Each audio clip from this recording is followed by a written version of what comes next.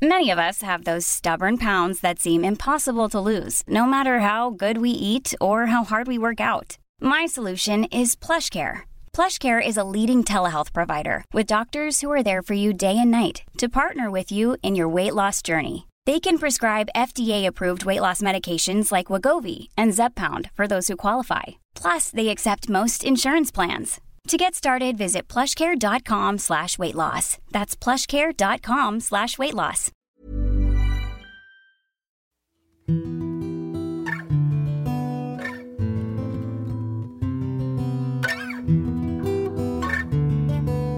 Welcome to Right Lane, a podcast of the Tampa Bay Times. Each week, Times reporter Lane DeGregory discusses your stories and answers your questions. The focus is on craft. My name is Maria Carrillo, and I'm the enterprise editor at the Times. This episode of Right Lane is sponsored by the Scripps Howard Awards. The Scripps Howard Foundation and Right Lane are collaborating to spotlight some of the best journalism of 2019. The awards show will be April 16th. This month, we'll be talking with some of the Scripps winners. Today's topic, lawless. Joining us from Alaska is Kyle Hopkins. Kyle is an investigative reporter and editor for the Anchorage Daily News, and he's currently working with ProPublica on a 2-year investigation into sexual violence and the state's criminal justice system. Kyle has won several national awards, including most recently recognition for this project from the Scripps Howard Awards. Thanks for joining us. My pleasure. Yeah, it's we're all it's all hands on deck here, and so we're all busy reporting. For those who haven't read this work, we'll post a link with the podcast. You'll want to check it out. It's really impressive. And just be forewarned, as you're listening to this podcast, there are 4 of us trying to Skype from different locations. So if it's a little choppy, forgive us. Kyle, if you would, can you talk a little bit about how this project evolved? Why'd you even go down this road? Sure. Well, I'm a longtime Alaska reporter. I'm from Alaska and have mostly worked here. And that includes a lot of coverage of rural Alaska, traveling to villages and writing about the unique stories and challenges that can be found in remote villages that can only be reached by plane and are hundreds of miles from the nearest city. And, there are many amazing stories there, but they're also just the remoteness and many factors, including kind of a history of trauma in many of these places, has led to a lot of issues that we maybe have undercovered over the years, meaning that, we've not paid enough attention to or not given enough reporting horsepower to. And so one thing we would find while we were covering breaking news is that you would have a pretty serious crime, and it would be committed by someone who turned out to be a police officer and had been working as a police officer despite being convicted of some other previous very serious crime, or sometimes would be on active probation, or in really extreme cases would be a registered sex offender, but also working, on the public's dime as a police officer, meaning they had the authority. And a police officer in a village is different than a police officer in a city. But they do have the authority to arrest someone, to put them in jail, to keep them in custody, to kind of be alone with them in a jail cell. So that was one issue. And then we started just doing more and more stories of, around the time of the Kavanaugh hearings, and really as the Me Too movement was picking up, we found that suddenly Alaskans were more willing to talk about sexual abuse and sexual assault in the state, which is really an epidemic here, and is often unreported. And when it is reported, law enforcement, especially rural law enforcement, had often failed to investigate. And so there were a lot of factors that just made us feel like, all right, maybe it's time to really try and tackle some of these issues of statewide inequity and this epidemic of sexual violence. And then that led us to a partnership with ProPublica, which really kind of was the key in the ignition and allowing us to spend a lot of time on it, because that would, through their local reporting network, I was able to kind of focus solely on this issue for a year. So Kyle, did you approach it as sort of a running investigation, or you knew, it sounds like you had some topics in mind. You knew that the policing thing is crazy. That was just kind of mind blowing that they're hiring felons. So you're talking about also these women who are coming forward, but how did you approach, is just this big wide topic, or did you narrow in on themes that you wanted to hit? Well, when I was pitching it to my editors, I kind of just on a notebook just drew a kind of upside down triangle and was like, look, we know we have this vast problem with sexual violence here, and especially sexual abuse of children. And we don't know how much of that's occurring, but we know it's rampant. But we can know how many cases are being reported to police. So once we start there, let's look at each step of that process. Once it's reported, where are those cases failing, or why are they not being investigated, all the way down to kind of the tip of the triangle, which is the very small number of people being held accountable. And it was almost this issue of before we could really start talking about the justice system, we had to just kind of provide people with a snapshot of like, here's what justice and law enforcement looks like in Alaska, especially in rural Alaska. And so that led to saying, look, we need to identify the lack of super basic public safety services in the bush, right? Because there were estimates and there had been a couple of attempts, I think by the feds especially, to quantify that, but their methodology, in my opinion, was not good. And so the first step was just, all right, we need to say how many communities have no access to local law enforcement at all. Meaning if a school shooter started shooting a school and you called 911, is there someone who could come to the school? That's one way of looking at it, or would it have to be a trooper who flies in on an airplane from another community and maybe is weathered out? Because, I can tell you from experience, you often can't get into a village. You kind of have to wait around for a while. So that was like the most baseline beginning of the project was like, well, let's just quantify this for the first time. And then that led to this months-long kind of, mundane reporting of just making spreadsheets and contacting every single village and trying to get a sense of what they had. And then once we got a sense of, did a community have law enforcement? Well, if they did, well, who is that person? Because the state didn't know that either. No one knew it.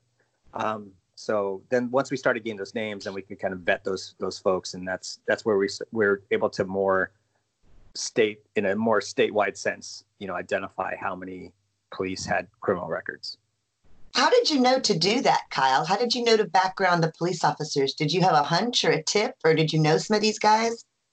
It really was just from being a breaking, because you wear a lot of hats in the small newsroom, right? And I've been doing this long enough that that I spent a lot of breaking news shifts. And so it was more just, it just came up, you'd write about, there would be a shooting in a community and you'd be writing about that. And then you would interview someone in the community and they say, oh yeah, well, he was the VPO, he was the village police officer. And so then you'd look at his criminal record and there would be all these, he'd be on probation and it was just kind of, it would just be this thing that wouldn't necessarily be part of that first, like the focus of that initial breaking news story. But, we saw that enough that we knew that was probably something that we needed to do. And then, and there was another, like one instrumental story was, there was a guy who was named like Rural Police Officer of the Year who had been working despite a conviction, I think for giving alcohol to a minor. And he ended up sexually assaulting an underage girl who died the night of that sexual assault. And so we wrote that story, and that led to a bunch of tips. And so, none of it was like, it was just one thing after another. And none of it was like especially insightful. It was just kind of following the obvious threads. But the difference was spending the time to do it, instead of saying because we kept saying, we'll get to that. And then it was finally just doing it. How did you build a network of sources? I mean, so some people started coming to you, but how did you do that? Especially, I'm fascinated by how spread out Alaska is, and you describe in some of your stories the challenges of that. So how did you guys find people? Well, rural Alaska is really active on Facebook. And we knew just from experience that that there just were certain ways to get a hold of people. Like if you can't reach people in a community, you might call the tribal, like every store usually has like a little, very small store where, kind of essentials are sold. So you can call that and say, hey, I'm trying to get a hold of this person, what's their number? And then you get the number from that person. And so, so a combination of just kind of cold calls and reaching out to people on Facebook was a big part of it. For a while, I had done a blog called The Village. and it was long ago enough that we called it a blog, but it was meant to be kind of just essays and kind of stories of life in rural Alaska. So like I had a little bit of a network in villages from having just reached out previously, asking people for stories about life in their communities. So kind of had a network on Facebook, and then the state and the feds, because every village has a tribe, the state and the feds have on record contacts for every community. And so we began our database by just taking all the contact information from these federal and state databases for tribes, and then reaching out, emailing each of those. When and how did you bring in ProPublica? Well, I had left the paper a few years ago, and then it went bankrupt, and the Anchorage Daily News has gone through kind of all the small newspaper stuff that everyone's going through, right? So like I had worked as a TV reporter for a while, and I was which was super fun, but I was itching to get back to print. And so when I came back to the paper, the idea was, hey, it's hard to pay for enterprise reporting, right? Like there's just never enough bodies in the newsroom.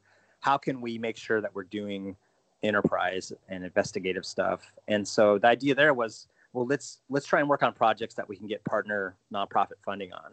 And so ProPublica was just the top of the list, right? It was just like, well, who could we partner with? Who could help us pay for this and increase our bandwidth, And so we just applied to their local reporting network. And I talked to them about a few different ideas. I'm really interested in rural housing, village housing. There's severe overcrowding. That was something I'd wanted to do. We kind of talked over what might work. At the time we were applying, I was doing all these stories on rural policing, and we had done this statewide call out, and we got like 200 responses from people just telling these like heartbreaking, just soul crushing stories of sexual abuse as a result of our call out.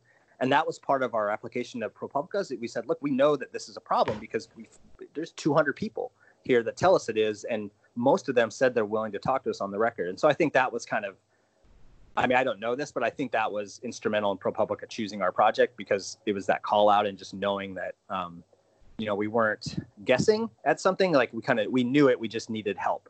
You'd done a lot of the pre-reporting then, and a lot of the sourcing already before you brought them on board. It sounds like you'd done a ton of the legwork already.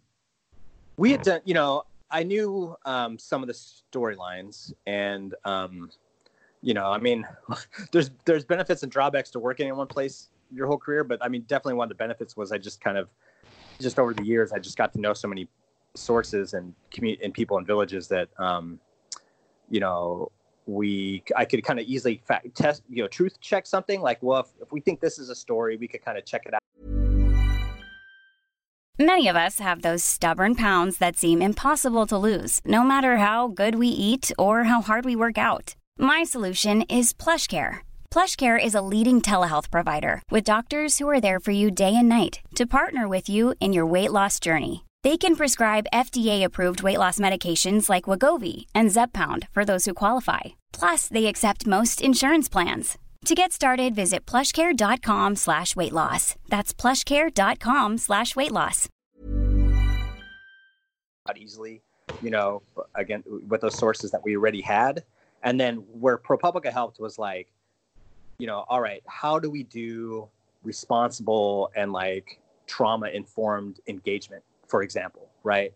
Like, how do we reach out to people in a way that's like best practices and actually going to work, and kind of where we're not asking a bunch of follow-up questions that we could have asked initially. And so it was things like their engagement team was really instrumental in all of this.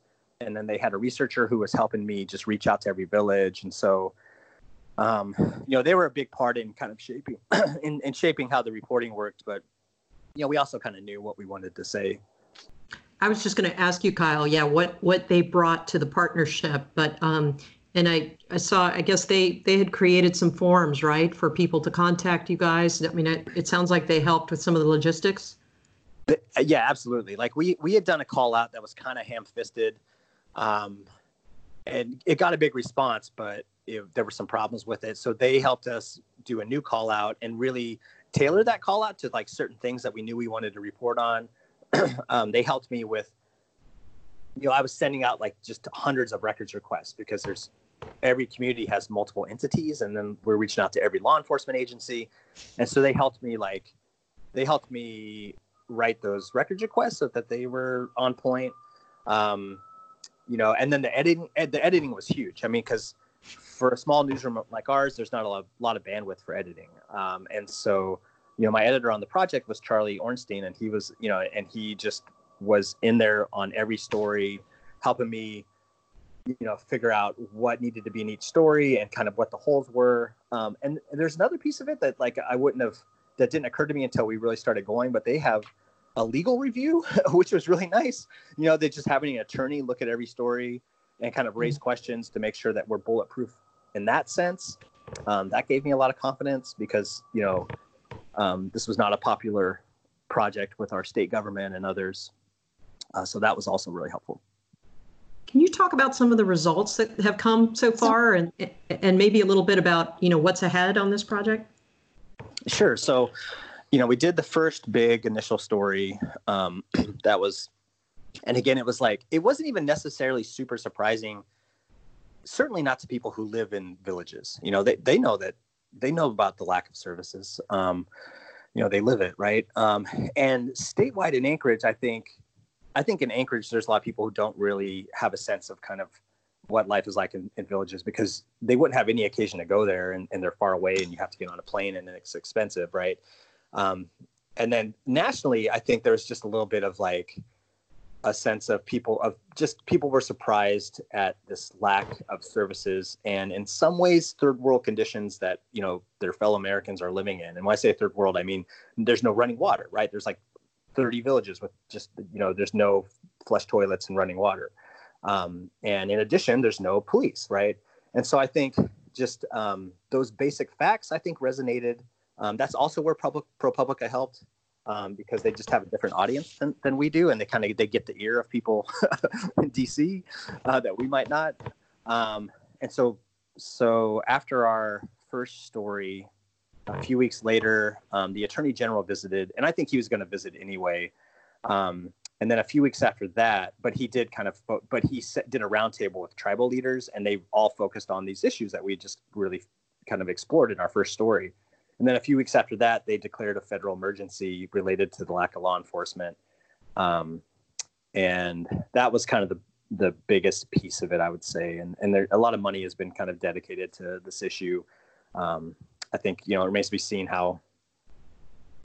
whether that makes a difference, frankly. And then there have been a lot of other statewide things that have happened. There's been an effort to crack down on these just kind of obvious failures in the vetting and certification of rural police officers, and in making sure that those jobs, especially the state-funded version of those jobs, are jobs that someone might actually want to do. So so people will apply for them. So there's been kind of a gratifying response on the federal and state levels, but I wouldn't pretend to know if it's going to make a difference long term. Kyle, how many people were working on this project? Let's see. Well, I spent all of 2019 on it, reporting, and there were other reporters in the newsroom who would jump on individual stories, especially so the Attorney General's in the villages and he's kind of touring, another reporter worked on that story. When it was crunch time on the data collection, we just kind of needed this real brute force last round of just some on the phone, working the phones, kind of, making sure we actually communicated to someone on the ground in every community. There were multiple reporters. So I would say there were maybe a half dozen reporters who had a piece of it at any given time in our newsroom. And then at ProPublica, there was a research fellow who was amazing. There was the audience engagement team. They were amazing. There was at least 3 people from that audience engagement team, including 3 who came out to Kotzebue and just talked to people, did a town hall on the ground, which was amazing. Wow. So maybe another 6 or so at ProPublica who, did a fair amount of work. Kyle, were you going to say something about covering Alaska and Lane's Lane was talking about, the sense of place. I do feel like reading your stories made me feel like a guy who knows this state really well. You know what it was the thing I wanted to say. I had a kind of a pit in my stomach, and still do, throughout this project, because I just fear of. I have a fear of kind of just furthering stereotypes and stigmatizing communities, doing harm. And so that was one thing I worried a lot about, was just, that's why the reason we used to have a blog called The Village was like, it was to celebrate rural Alaska, because it's amazing. Like, people are living lives in rural Alaska that are, just like every one of them could be a feature-length movie, like in this place that is gorgeous and deadly. And so I was worried about just kind of painting this portrait of Alaska as like this, crime-infested place. And I'm not sure we didn't do that, but it was something that was top of mind. And actually, Russian Mission, there was one of the reasons we went there.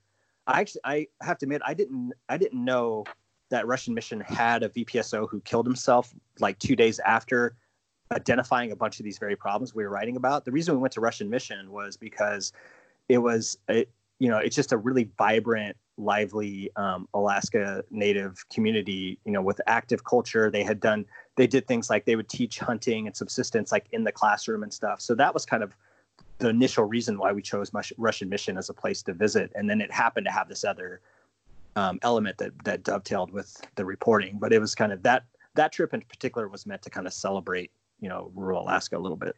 I read somewhere that you had daughters, and I read the story about the little 10-year-old girl who got kidnapped from the playground. How much, if any, of this was personal? Well,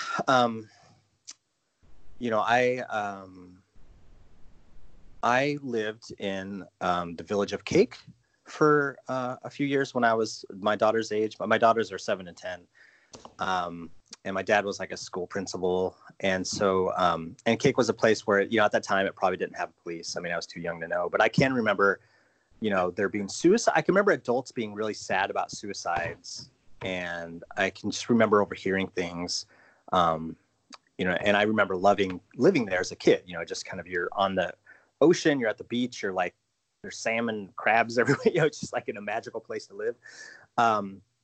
But it's also, that village in particular has had some really horrible crimes that were not properly responded to, I would say, by law enforcement. And so that part of it, I guess, was a little personal.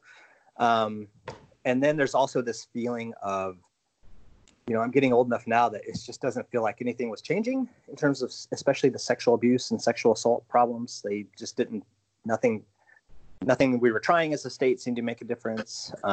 Generation kept growing up and kids being abused, and then the next generation, it would happen all over again. And so I guess the personal part of it would be just, have we done everything we can to try and interrupt that cycle of abuse?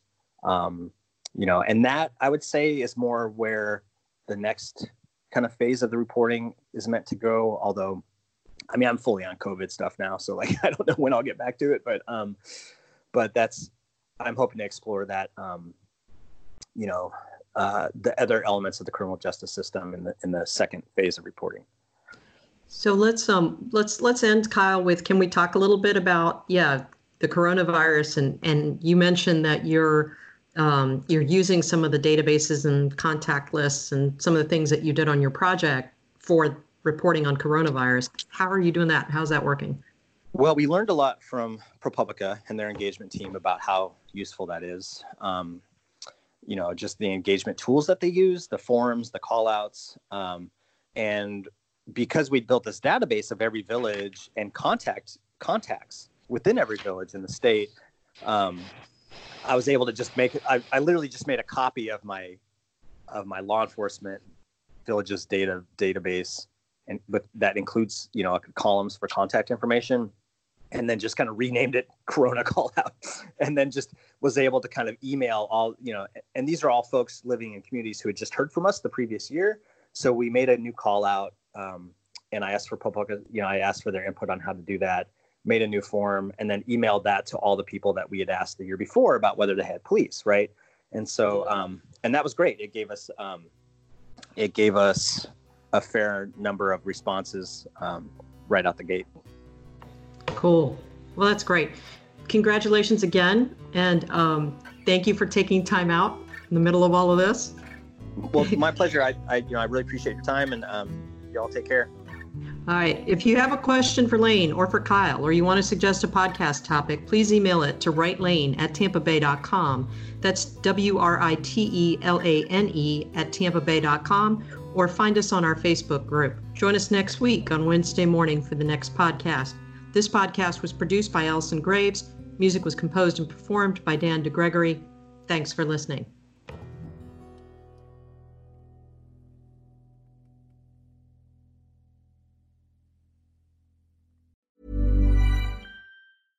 Imagine the softest sheets you've ever felt. Now imagine them getting even softer over time. That's what you'll feel with Boll & Branch's organic cotton sheets. In a recent customer survey, 96% replied that Boll & Branch sheets get softer with every wash. Start getting your best night's sleep in these sheets that get softer and softer for years to come. Try their sheets with a 30-night guarantee. Plus, get 15% off your first order at bollandbranch.com. Code BUTTERY. Exclusions apply. See site for details.